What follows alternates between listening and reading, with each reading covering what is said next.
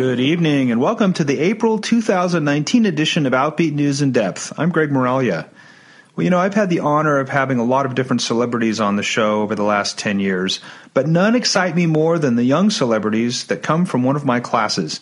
And tonight we have a studio full of students from the LGBT Studies program at Napa Valley College. They're here to share information about their capstone project, focusing on supporting transgender people during their transition. They're all going to be interviewing two members of the trans community and talking about the clothing drive that's happening right now. It's all coming up next, right after your Outbeat Radio News for this Sunday, April 28th, 2019.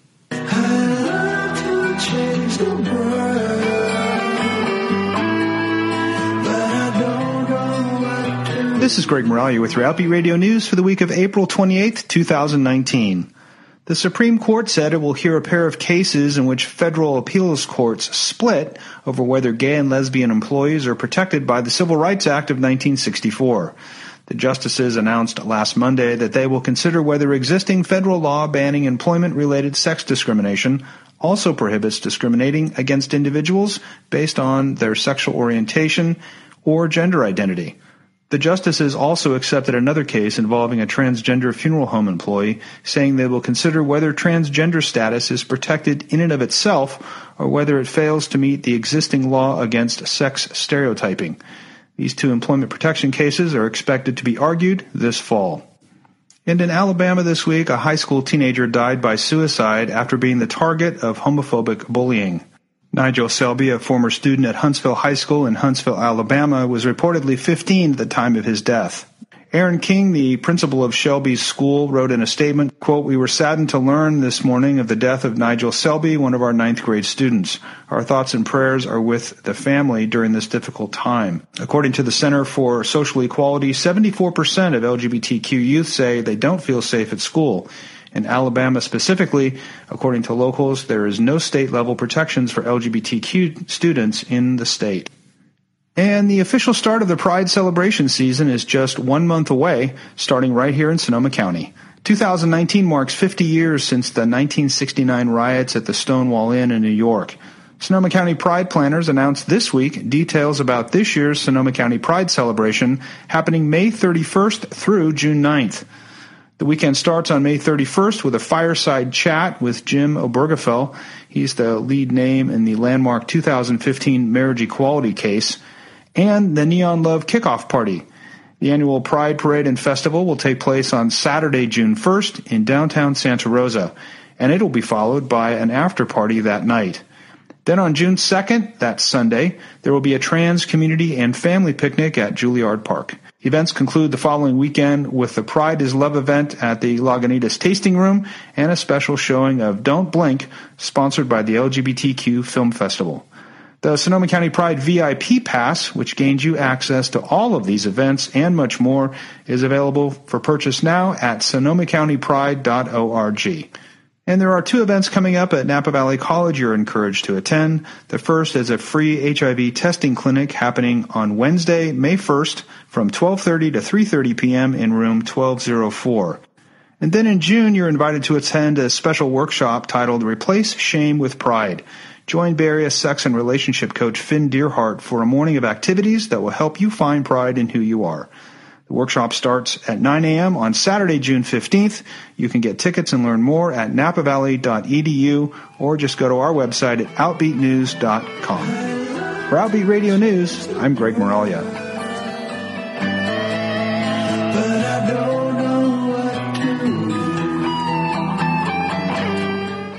Well, if you are a regular listener to this program, you know one of the programs I'm most proud of at my work at Napa Valley College is the LGBT Studies program.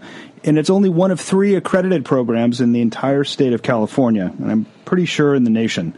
Tonight, I've got some students from the 21st Century Issues and Activism class here, live in Studio A, to talk about their capstone project. And they're going to be talking with another student from a previous semester's class who's got a pretty amazing story. So I'm really excited about all this. Welcome to the show. Thank you. Hello. Yeah. Hi. Hello. So before we get started and before I turn over the mics to all of you, let's just go around and have you introduce yourself so the listeners can get associated with a name, with a voice. Why don't you tell us where you are in school, what your major is, and anything else you want to add? Okay. Well, my name is Riley, and I am currently a sophomore at New Technology High School. I'm 15, and I'm taking this class because as a member of the LGBT community, I find myself interested in our history, and I want to be able to represent us in a way that's positive, I guess. And I want to be able to advocate for us and be educated and educate others on the topic too, if that makes sense. Now, some of the listeners are probably saying, whoa, you said college class, and I heard Riley say sophomore in high school. Yeah.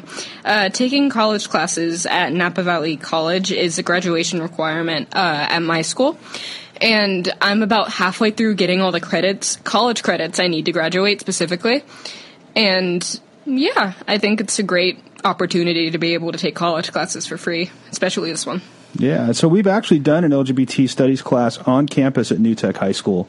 Again, I think it was probably the first time in the nation that had ever been done at a high school. And frankly, there were some folks that were a little nervous about that. But New Tech High School is really unique, too, because you've got a really large LGBTQ student population, yeah? Like 3/4 of the school. That might be a bit of an over-exaggeration, but almost everybody is some degree of gay. Yeah. And it's a pretty small campus, relatively speaking, too. There's like 400 students or so. Mm-hmm. It's awesome. It's really awesome. Stella? So my name is Stella, and I'm actually in my third year at the Napa Valley College, and my degree on paper is art history, but I'm planning to study LGBT studies, so that's why I'm in this program. Awesome. Yeah. So are you going to continue with the art history and get this degree also? So I'm hoping to just focus on this degree. So the art history was going into school. That's what I was trying to focus on, and then I kind of changed paths and realized that this was my passion. So yeah. Awesome. Yeah. And so as you look at it in the future, I'm just curious, what do you see yourself doing with this degree? I've thought about doing counseling, marriage counseling. I identify as a lesbian, so I think it would be interesting to do counseling in that spectrum or working with a nonprofit. I've kind of thought about going into that direction. So awesome. Those are kind of some options. Great. We need lots of young activists out there to replace us old folks. And then there's Cameron. Hi, I'm Cameron, and I'm currently attending Napa Valley College for my associate's degree in graphic design, actually, and this is my second year attending, so I just kind of am here to shed some light on trans experiences, just because, especially in today's climate, I feel like it's something that's very important to do. That's great. And you took the intro course last semester. What brought you to that? I'm curious. I myself wanted to learn more about the history behind everything, because especially, again, with today's climate, you try to educate people and they almost have this feeling that it's something that's new when really it's something that's been around for decades, and so to be able to learn that history and be able to teach other people that history just so that they know that it's not something that's new, I feel like it's something that's really nice to be able to do. Awesome. So, part of this show tonight is a product that you are assigned to produce, right? There's a capstone project. Yeah, definitely. Mm-hmm. Do you want to talk about what this project is, or do you want me to do it? Yeah, definitely. We can kind of open it up, and then if you have anything that you want to add. But we're doing a gender affirming drive. So pretty much what that means is on the Napa Valley College campus, we're going to have little boxes that you can place anything that you think would make someone feel beautiful or feel good in their gender.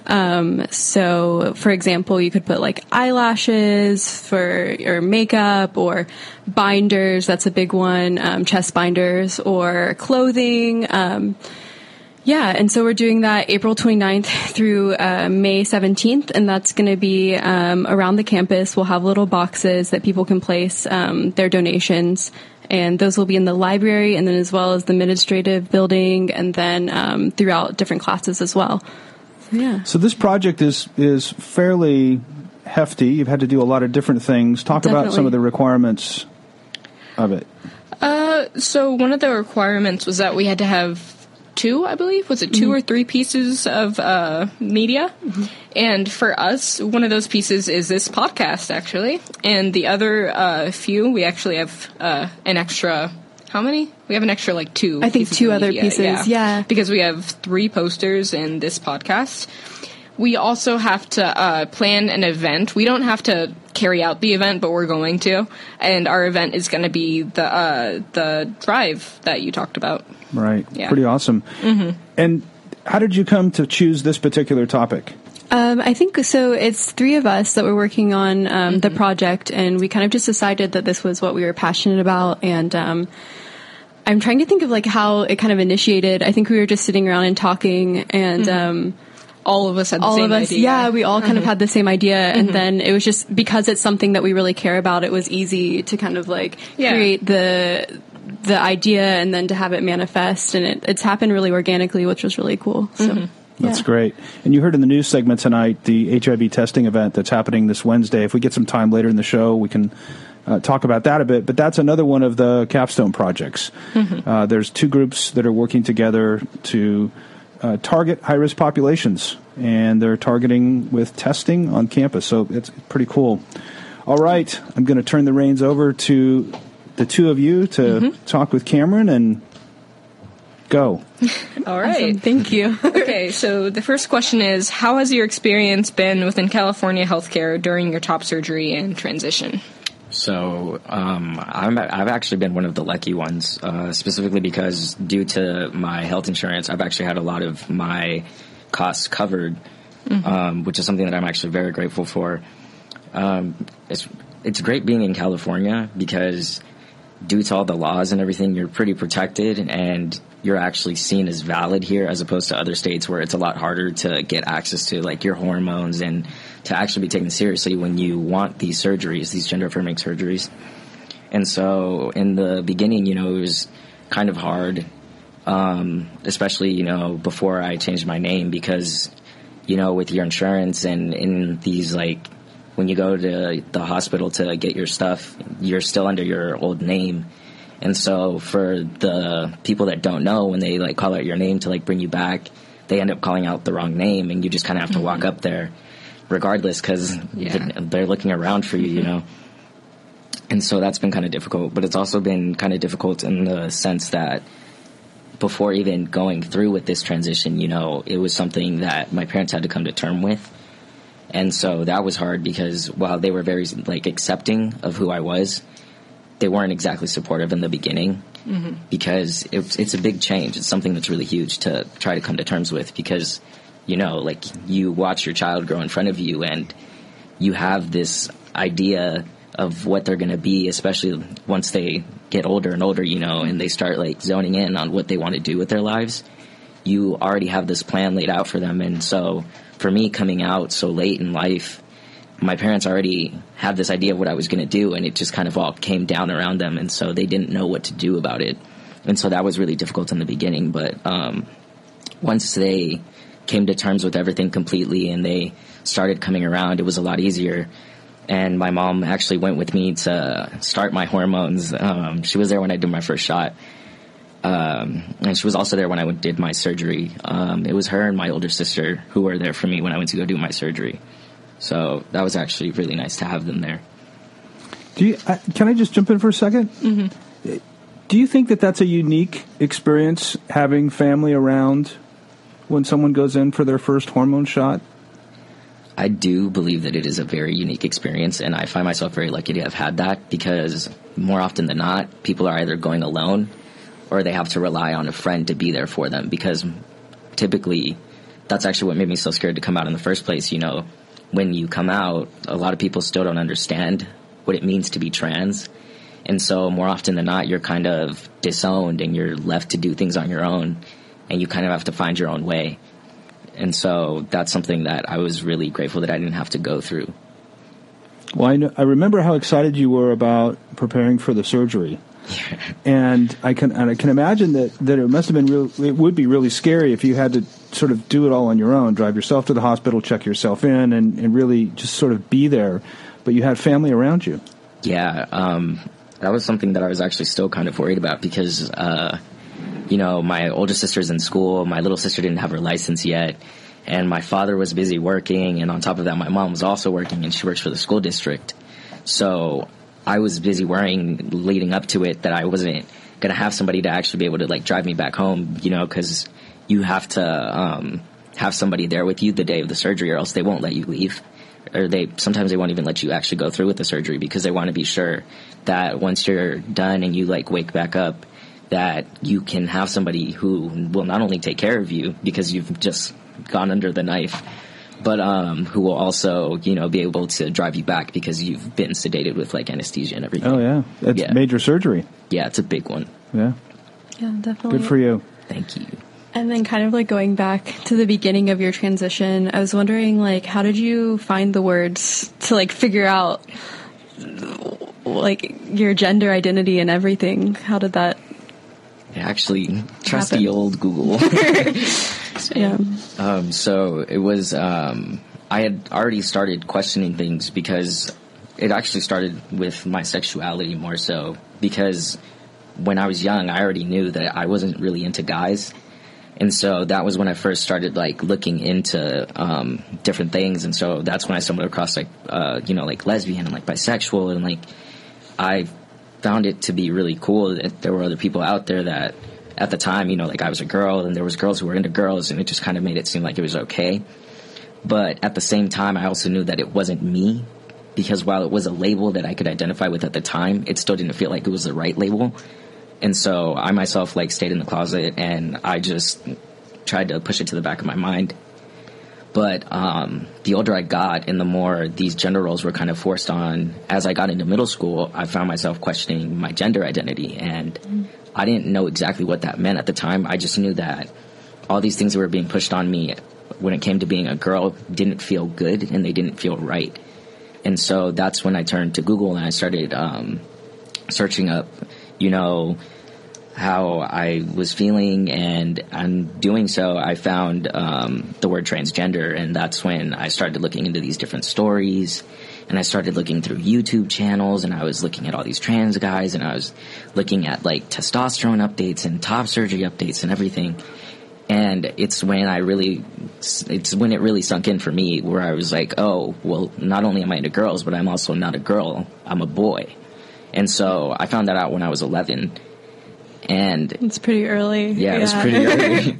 And so it was something that was scary, because at such a young age, you're, like, so impressionable. And, you know, it's a time where you're figuring yourself out, but it's also a time when self-esteem is something that's so huge, and it's all about fitting in and, like, finding your crowd. And at the time, you know, it's not really something that's talked about. Like, I sit there and I wonder now, like, I think back and I look at other people, and it kind of just makes me wonder, you know, like, who else was going through the same struggle that I was at the same time. It's actually kind of interesting. I actually just recently linked back up with an old friend from middle school, and, like, we hadn't talked for a few years, but it turns out that he had also transitioned like me. Wow. And so I found that to be interesting, because, you know, like, you think back and you're like, man, like, who else was going through that exact same struggle? Because you never really know. Did you repress it for a long time? Yeah. I stayed in the closet for, like, 6 years. Yeah. 6 years. Almost 7 years. I didn't come out until, I think it was, like, 4 months before my 18th birthday. And even then, it was still pretty down low until closer towards my 18th birthday. Mostly because I think it has a lot to do with, you know, I don't think my parents were ashamed. I just think that they were trying to make sure that I was positive, that I was sure, because they themselves didn't know what was going on, because they weren't educated on it. And so it's something that's scary, because you never know what's going to happen to your child, because they too hear stories about these kids that are out there, and they're getting attacked, and, like, they're getting all sorts of things are happening to these kids. And so I feel like that was my mom's biggest fear, you know, like, what's going to happen to my kid? And so we kept it on the down low until a few months later, where they finally let me cut my hair. And so I went and I cut my hair. And so then I talked to my mom for a few months about starting hormones. And after begging for, like, 4 months, she was like, fine, you know, like, we'll set the appointment. And so we set the appointment, and we, like, went in, and I had my first shot. And so it was just something that at the time it seemed like, when I look back on it, it seems rushed. But at the same time, I feel like to other people, the only reason it seems rushed is because they don't know how long I had it repressed for. Yeah. So. Felt like you couldn't get there fast enough. Yeah. I get it. I feel like that's something that my mom tends to kind of forget too, because at the time, you know, she was like, well, what's the rush? What's the rush? And it's kind of just this thing where I was like, it's a rush to you because you've only known about it for months, but I've known about it for over half a decade. Yeah. You know, so. Oof. When did you decide to tell your family and friends / peers that you wanted to transition? Like, you got into that a bit, but. Yeah. So after I had like pushed it to the back of my head, after I had like first figured it out, I had kind of just tried to avoid everything like LGBT related. I was like just trying to forget. And I was in my senior year, and I was scrolling through YouTube, and a recommended video popped up, and it was about a trans guy. And I like sat there staring at the screen, and I was like, you know, don't watch it, because you know what's going to happen once you watch it. You're not going to be able to ignore it. But I watched it anyway.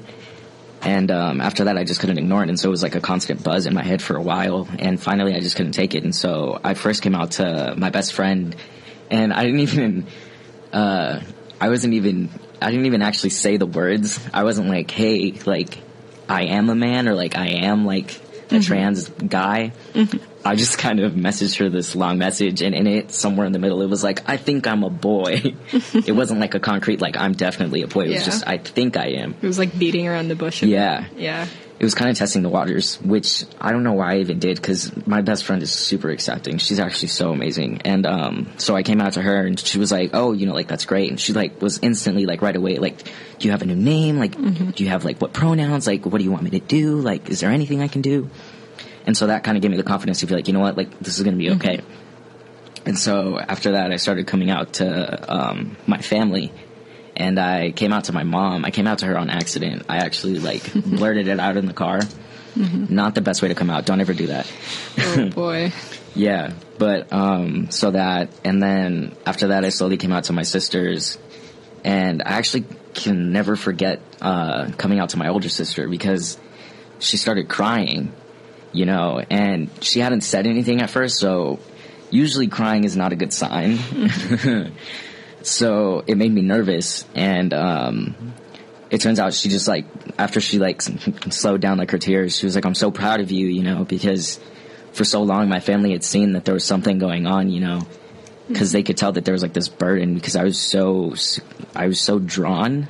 Like, I was so pulled away, and I was so secluded, and I had, like, withdrawn from everyone and everything. And they were always wanting to know, you know, like, what was wrong, and I just couldn't articulate enough. Yeah. And finally, like, letting that out and putting it out there, you know, they finally understood why I had been the way I had been for the last few years. And they kind of took it in stride, and they've been a great source of support. So for that, I'm thankful. And then you've kind of talked about how your family has been in your transition. I mean, you just said everyone's been super supportive. But I think just like within your identity and everything and kind of the intersections, how have they viewed it? It's been something that was the most difficult when it came to my dad, actually, because, you know, being Hispanic and being raised with those gender roles, you know, there's this whole machismo thing that you have to kind of live up to when you're a guy. And so to go completely 180 from not being expected to fill those kind of roles to my dad suddenly, you know, being there and being like, oh, well, like, you got to, like, do this and you got to do that. And, like, when you have, like, your wife and kids, like, you're going to have to do this and you're going to have to do that. And, you know, just kind of him expecting me to, like, instantly be able to take this on when he had years, you know, learning it and doing it. And I had only just, like, come out, and he had never taught me how to do anything, you know, and it's something that's still kind of prevalent. But I feel like the biggest thing when it comes to, like, the machismo thing is this whole sense of pride, you know. Men have this very strong sense of pride. And so a lot of times in the beginning, my dad and I would really butt heads, because oftentimes when I would question anything, he would think that it was some sort of challenge, and I'd have to constantly reassure him. I'd be like, I'm not challenging you. I'm just asking you a question. So it was actually really difficult with my dad. for the first few months. Does he view you as like a different person? He doesn't necessarily view me as a different person, but it's more so that things are different now in the sense that it's gone from that's my flesh and blood, that's my little girl, to that's my flesh and blood, that's my little boy. And so I feel like that's actually been something really interesting to see because, you know, it's always funny because I don't know if you noticed, but it's kind of different when a dad boasts about his daughter as opposed to when he boasts about his son. Mm-hmm. And so it's always really funny to just kind of see him like go around and brag about like his son, especially because my dad actually wanted a boy. But when we all first came out, he didn't have one. And so actually it's a running joke that we have now where every time like anybody talks about it, we're like, you got that boy you wanted, Dad. Mm-hmm.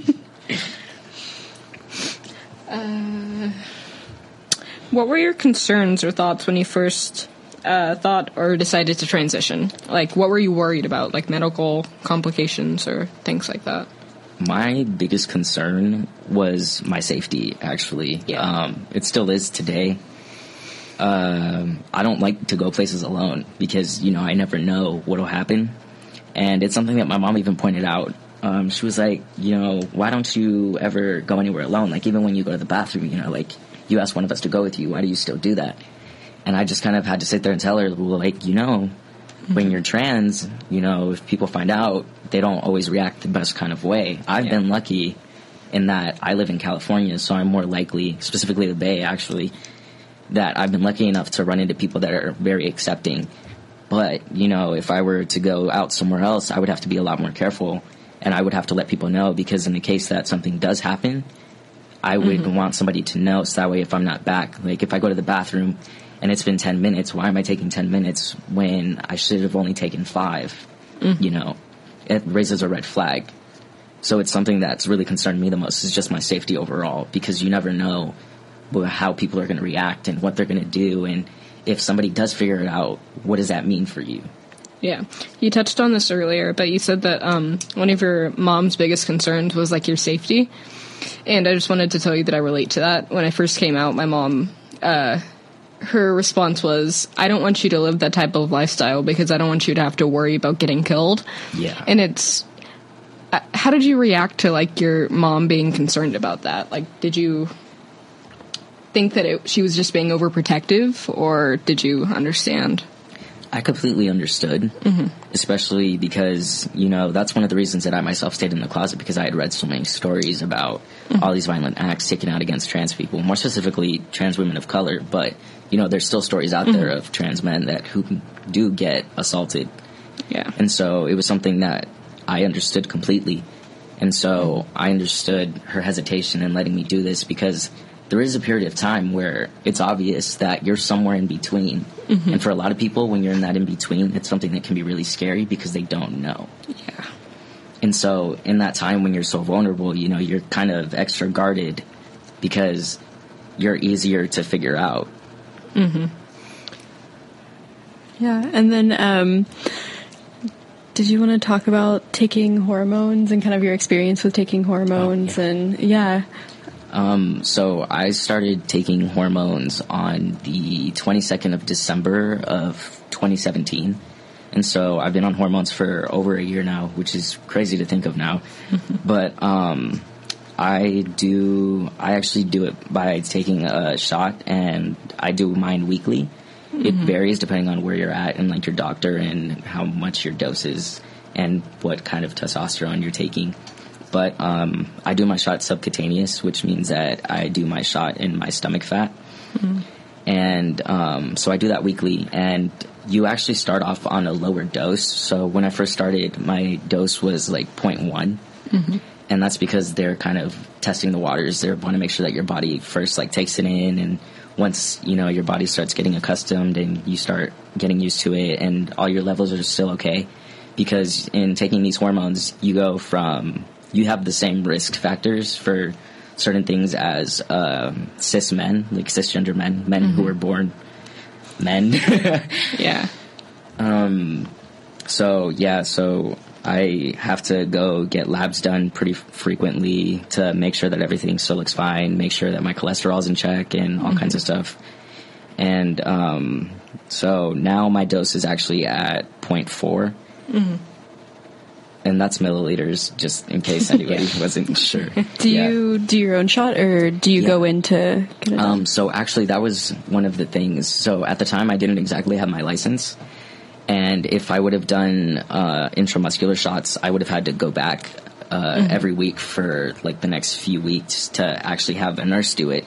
And so I wasn't going to be able to go back every week just for that. And so I actually went with subcutaneous for convenience sake, because if I did subcutaneous, I would actually just be able to leave and do my shot on my own. What have the biggest changes been for you personally? Like physical or emotional? You can go into either. So physically, definitely my voice.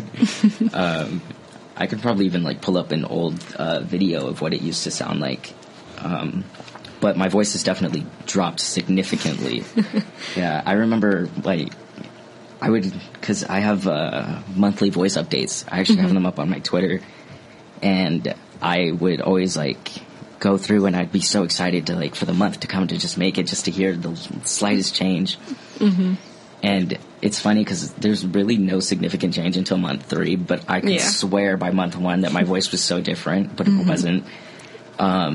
It's funny, actually, because when it comes to your voice, it doesn't exactly drop first. It's more like the quality of it changes first. So it kind of becomes this slightly raspier tone. And then from there, it actually starts to drop. And then along with my voice, my face has actually changed significantly, because I used to have a lot of baby fat in my face. It was very round. And so it's still pretty round. It's still pretty baby-faced, but it's not as drastic as it used to be. And so that's really funny to see. And then on top of that, I actually just recently finally started growing facial hair, which is great because I'm only 5'2", so I look 12 without it. Yeah, I feel ya. Yeah, so it's good to have. And then emotionally, it's been really good for me because it kind of... Because before, it was so much easier to feel so... I was actually depressed. And I'm not saying that hormones can cure everything, because they can't. But one of the main reasons that I was so depressed was because I was fighting to see the real me that was underneath. And in taking these hormones, I was finally able to do that day by day, change by change. I could finally see the guy that I had expected to see as I grew up. And it was something that was just very... freeing. It felt right. It's a feeling of like euphoria every time you really like focus on it. Exactly. Were there any changes that like really surprised you too, or? Yeah. There's so mostly I would say the thing that shocked me the most is actually how hairy I got.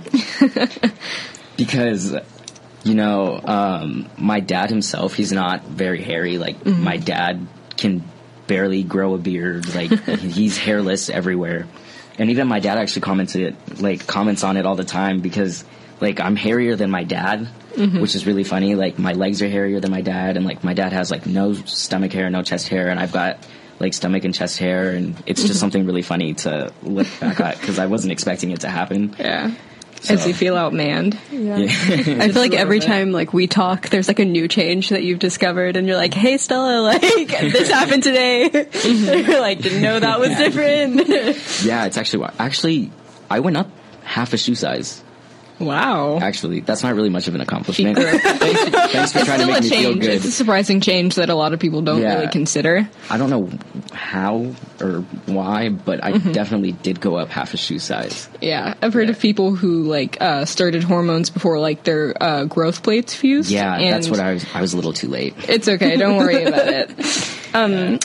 What has your experience with binding been like? How did you learn about it in the first place? I think you've gotten your top surgery now, but like before, before I actually had, while Googling everything about being trans, I actually came across binding, and it was something that was really cool to me, because, for the last 6 years, my chest had been busy growing when I didn't want it to. Yeah. And so just the thought that something that I could wear could actually flatten it and make it look the way I had expected to was something that was so surreal to me. Yeah. But at the time, I didn't actually have the funds to get my binder. And so my best friend, actually, the one that I first came out to, she bought me my first binder. I actually still have it. I keep it around. It's something that it's both freeing and constricting. Yeah. Freeing in the emotional sense and constricting in the literal sense. Yeah, exactly. Yeah. Because, it's freeing in the sense that you finally get to see your chest flat, but it's constricting in the sense that, it's tight. Yeah. You can't, it makes it harder to breathe, harder to do physical activity, and it can be really limiting, especially when it's hot out. It gets even worse. Yeah. So I'm really glad that I got surgery so that way I don't have to go through that again this spring and summer. Yeah, because that can be miserable. I feel like it's a euphoric experience for everybody, with chest dysphoria, to try on their binder and look at themselves for the first time. I actually cried.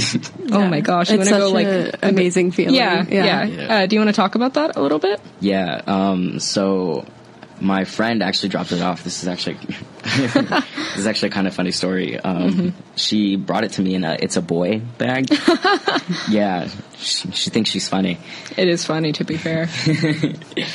So she brought it to me in it's a boy bag, and I as soon as she brought it in, I went into my room and I tore it out of the package and I put it on, and I went into the bathroom to look into the mirror. And I just remember turning sideways and seeing it be flat, and it just made it more surreal because, it was finally happening. I was finally making those steps to be the man that I had always envisioned I would be. And so I just kind of started crying. Aww. Yeah. Thank you for passing them on to. Yeah. Yeah, of course. Perfect. And then, sorry, I got really involved in that, and now I'm going back to the questions. But when you were going into your transition, you kind of talked about it, your experience in bathrooms and everything. But what has it been like in public spaces? It's actually really weird how much things change when you're in these public spaces, because people start to treat you different, and there's actually different rules that you have to abide by when you're in these different public spaces, especially when it comes to bathrooms. There's a lot of rules when it comes to being in the men's restroom as opposed to being in the women's. In the women's, you go in there and you go in groups and you're talking and you don't care what's going on. And so to have to go from that to go to the men's where it's quiet, you keep your head doan, you go in, you do your business, you don't talk to anybody, you don't look at anybody, you're just in, you're out, you're done. And so that's something that was really weird. I have never had a guy talk to me while I've been in the bathroom. But for some reason, a couple weeks ago, some dude actually talked to me, and it threw me really off guard. Because I was like, what are you doing? You're breaking the rule. You're breaking the bro code. As you guys are doing your business. No, thank God. That would have been a bit awkward. I wouldn't have known what to do at that point. Because I was walking in and he was sup, and I just was kind of taken aback, and I was like, hi. Yeah, so that was kind of weird. But other public spaces too, it's actually interesting, because I've had women who will actually walk faster or constantly glance back at me when they see me behind them. And it's interesting because, I once was them. And so it almost hurt the first time it happened, just because it's hard to be seen as a threat. Yeah. It's hard to be seen as a bad guy, especially when you haven't done anything. Yeah. And so the first time it was kind of off-putting. It kind of made me realize just how much of a bad rep men have gotten over the years because of everything that has happened. Oh boy. Yeah. And so it was really weird.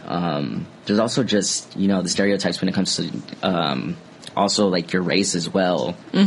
Because, I had an experience where I was actually there. So there was a woman walking in front of me, and there was also another man, and he was white, and she saw him, and she didn't speed up. She didn't do anything.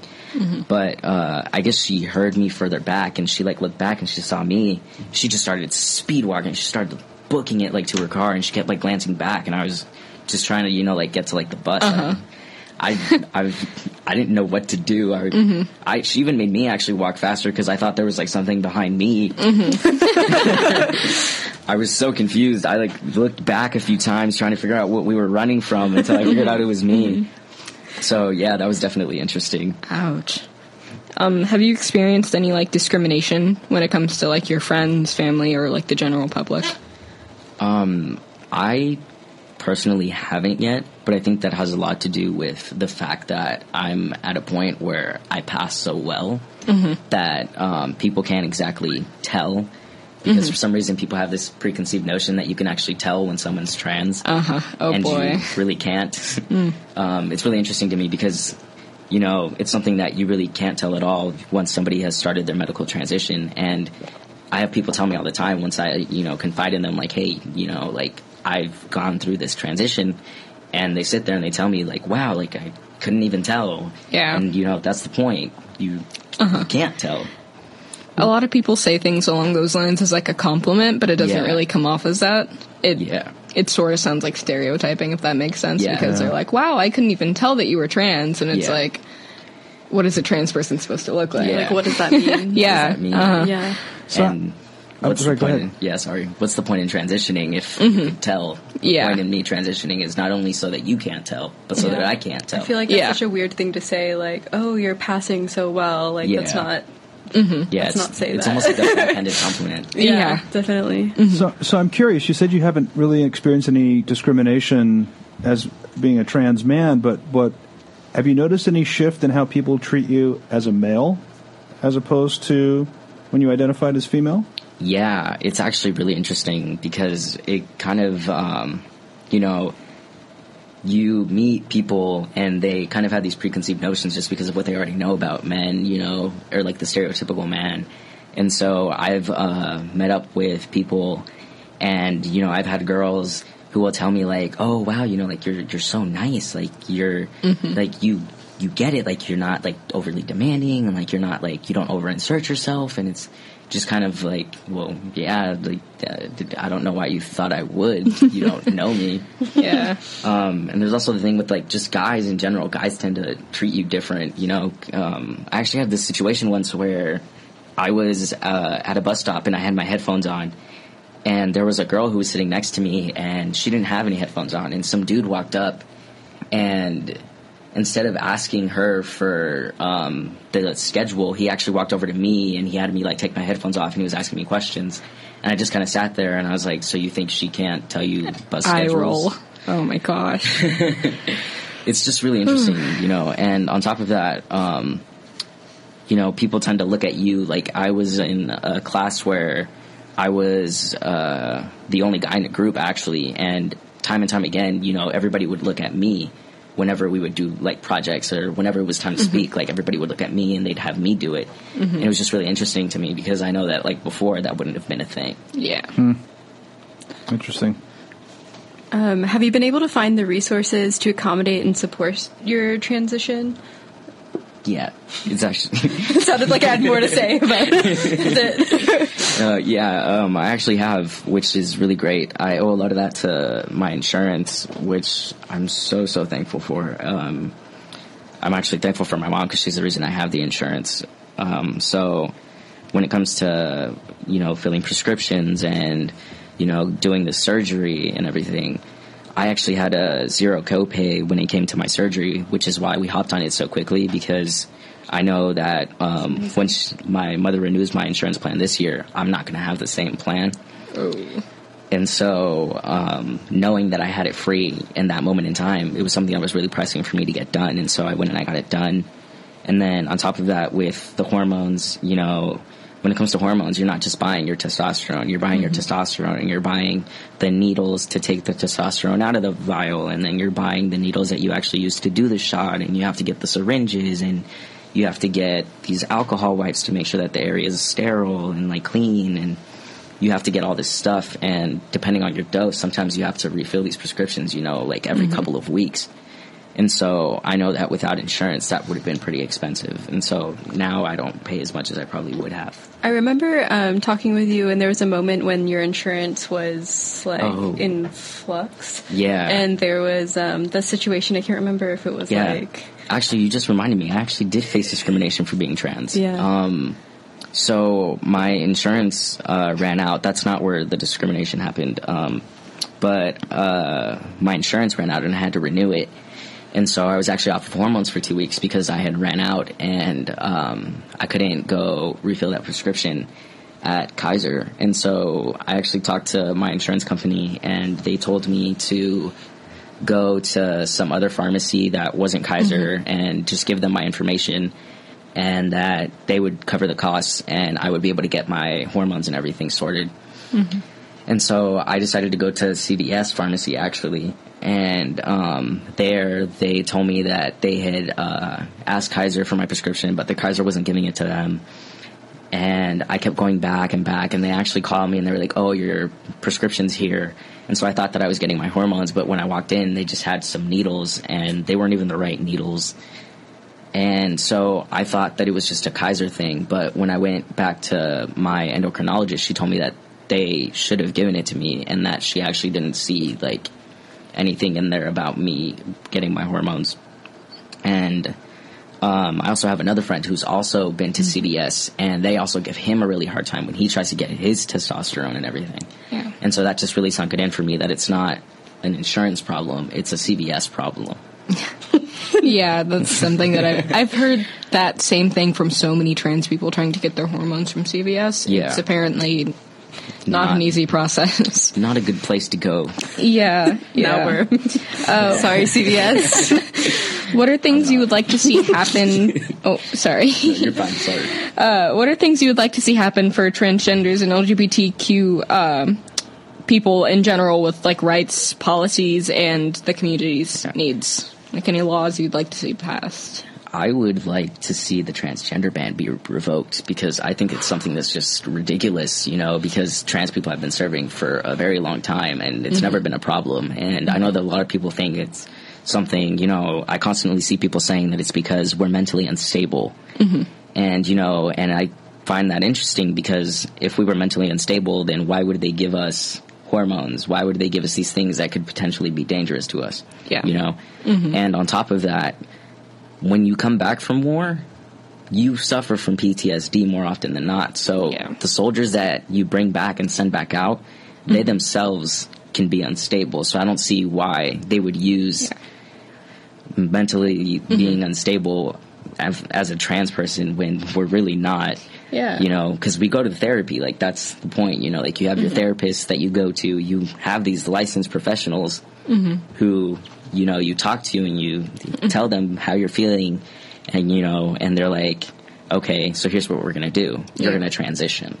You know, that's my medicine. My medicine isn't, you know, like suffering or anything. It's, you know, you're trans, you have gender dysphoria, you're going to transition. Yeah. And I actually heard about, I'm not sure if this is true or not, but I know that you do get, like, evaluated for a lot of things when, like, you first enter the military. And if you're, like, seen to not be fit to serve at any time, they'll discharge you. And if trans people weren't, mentally stable enough to handle it, we wouldn't have served at all. Yeah. Like, throughout history, we would have been taken out. But no, there's still plenty of us in the military right now, whether we're, like, out or not. Yeah, exactly. And so that rule, I guess, I'm not sure if it's a law, is just encouraging people to go back into the closet. Yeah. Or encouraging people to stop being in the military. So yeah, that too. Depends on how you see it, I guess. What are two things that you wish you could have, like, told yourself in the beginning of this process? The biggest thing I wish I could have told myself was that it was going to be okay. Because, you know, the only reason I had kept it a secret for so long was because I thought that it wasn't going to be okay. I thought that I was going to, you know, get disowned and that I was going to lose everything. But that wasn't exactly the case. So that's just something that I wish I could go back and tell myself. Like, you can come out. You can tell them. You're going to be okay. It's all going to be okay. I think every youth who's, like, still trying to figure out their identity, I think all of them need to hear that pretty much, because I know that like back when I was figuring things out, it would have been great if I had somebody there to tell me that. Definitely. I feel like I needed to hear that right now. Same. Thank you. I appreciate it. Can you tell us 3 things you have learned while starting your transition until now? Yeah. Number 1, take every day in stride. You never know what's going to happen. You never know what changes are coming. You just have to take everything in stride. Number 2, I would say, is patience. Patience. Because in the beginning, you want everything to get done so quickly, and you're rushing to get it done because you're like, I need this and I need it now. But, it's going to fly by once it starts happening, and you're just going to have to look back and be like, man, like, that happened, and now I'm here, and it's so crazy to think of. And then number 3, I think, would be just be yourself. Like, unapologetically just be yourself, because there's only one you, and while there's only one you, there are still people out there that are like you and that share those similarities. And so if they can see those similarities, they're not going to feel as alone. And then for a final question, you just kind of gave some really good advice, but is there any other advice that you would give to someone who's going through the process of transitioning and figuring everything out with their gender identity? Yeah. Just try all kinds of things and realize that gender expression and gender identity are 2 completely different things. You can be a man and still wear nail polish or want to do this or want to do that, and you can be a woman and still want to be masculine. There's a difference between your gender identity and your gender expression. One does not equal the other, and so don't feel confined to fit into these stereotypes just because of your transition. I salute you, my good sir. Thank you. Thank you so much. Yeah, thank you thanks guys. for talking with us. Yeah, I think it's really pretty impressive to see someone who is so confident. And I think I was listening to you tell the details of your story, which I hadn't really heard all of before. You shared a lot of it in class. But the one thing I remember about you is that you were always you had a huge smile on your face every time you walked in the door. And there were other people in the class, there were other students in the class who were exploring some gender identity, and some identified as trans, and they clearly didn't have the level of support at home that you did. Yeah. They were really very much alone. And I remember the lack of smile on their faces. And so, I really think you're a great example, and I think your parents are a great example. Yeah. I mean, everybody goes through that struggle, right? But your parents are really an amazing example, as is your sister, for the difference it can make. It's a difference between a big smile and a lack of one. Yeah, definitely. Yeah. I love them. They're my biggest support system, like, by far. So that's pretty awesome. So we have a couple of minutes. I just have to ask this question. Are you in a relationship right now? Yes, I am. And I have been for it'll be a year and a half actually in August, and it's long distance. And so she'll actually be here in California in August. Wow. Ooh. Yeah. How did you meet? I actually met her online. I met her through her brother, actually. Yeah, I was in a group chat on Twitter, and I ended up adding her brother on Snapchat, and I saw her through his snaps that he was sending me. And so she asked for my number, and we just hit it off from there. Good for you. Yeah, I love her. Congratulations. Thank you. That's awesome. Well, we have just about a minute left, and so I want to remind everybody about the other capstone project that's taking place this week that you're invited to participate in. On Wednesday, May 1st, from 12:30 to 3:30, there are a group of students that are hosting a free HIV testing clinic at Napa Valley College. You don't have to be a student at the college to come. You can simply come by if you're in Napa and come to room 1204. I think there are going to be some goodies there, some giveaways, and also a little coupon for some little bite if you actually come back and get your test results. So that's going to be kind of exciting. That's this Wednesday at 12:30. So, what do you think? Riley, Stella, pretty good job, huh? Yeah. Amazing.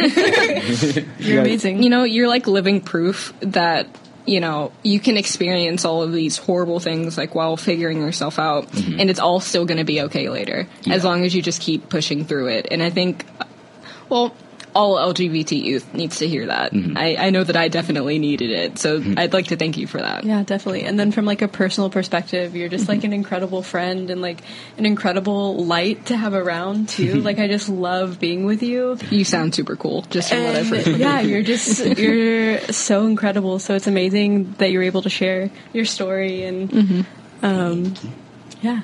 Great. Well, thanks all three of you for coming in tonight and being part of the show. Thank you. Thank you for having us. What if I told you that you could get peace of mind in just 20 minutes, and it's free? If you've ever wondered if you contracted HIV and aren't sure, you can get tested for free, confidentially, and anonymously with results in just 20 minutes. Call face-to-face at 544-1581 or visit f2f.org. Face-to-face, ending AIDS in Sonoma County, 20 minutes at a time. And before we go tonight, I wanted to share with you some information on upcoming Pride events. Of course, Sonoma County Pride kicks off the Pride celebration season this year. Sonoma County Pride committee members have put together events spanning the first 2 weeks of June. Everything starts on May 31st with a fireside chat with Jim Obergefell and a Pride kickoff party. The parade and festival will take place on Saturday, June 1st at Courthouse Square in Santa Rosa. Now, this year's festival is bigger and better than ever, with 2 live performance stages and over 80 vendor booths. The parade kicks off down 4th Street at 11 a.m., and an after-party completes the day. And on Sunday, June 2nd, there will be a family picnic at Juilliard Park. We'll have Sonoma County Pride representatives with us during our shows in the last 2 weeks of May with all the final details that you need. And then later in June, I'd love for you to join us at Napa Valley College for a very special workshop titled Replacing Shame with Pride. This is being facilitated by Bay Area sex and relationship coach Finn Deerhart. Finn will be my guest in May, and you may remember him from our February show when he was on with Davey Wavy. He's really a fascinating guy, and he's really passionate about helping members of our community discover happiness, deeper connectivity, and intimacy. His workshop will happen on Saturday, June 15th from 9 a.m. to 1 p.m. You can get tickets and learn more via the link on our website at outbeatnews.com. My thanks tonight to all the students from Napa Valley College's LGBT Studies program who shared their project with us. Be sure to tune in next Sunday night for Outbeat Radio's Living Proof with Sheridan Gold and Dr. Diana Greer. That's at 8 p.m. and only here on KRCB-FM Radio 91. In the meantime, have a great week, and thanks for spending your Sunday night with us.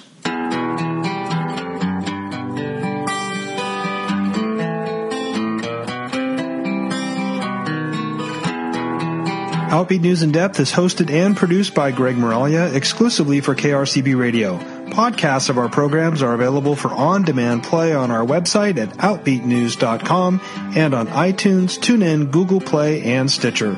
Follow us on Facebook and Twitter for updates from Outbeat Radio News all month long. I'd love to change the world,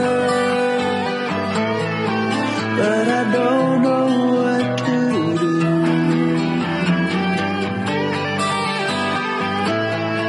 So I give it up to you.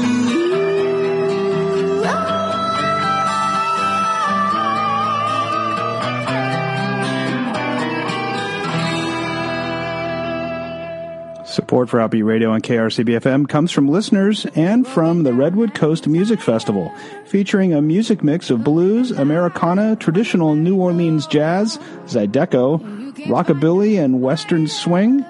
It happens May 9th through the 12th in Eureka. The artists include Ilana James, Tom Rigney and Flambeau, the Twilight Drifters, the Clint Baker Jazz Band, Cornet Chop Suey, and on the Levy Jazz Band. Tickets and information are available at rcmfest.org. You're listening to Radio 91 KRCB-FM Windsor and K215CQ Santa Rosa.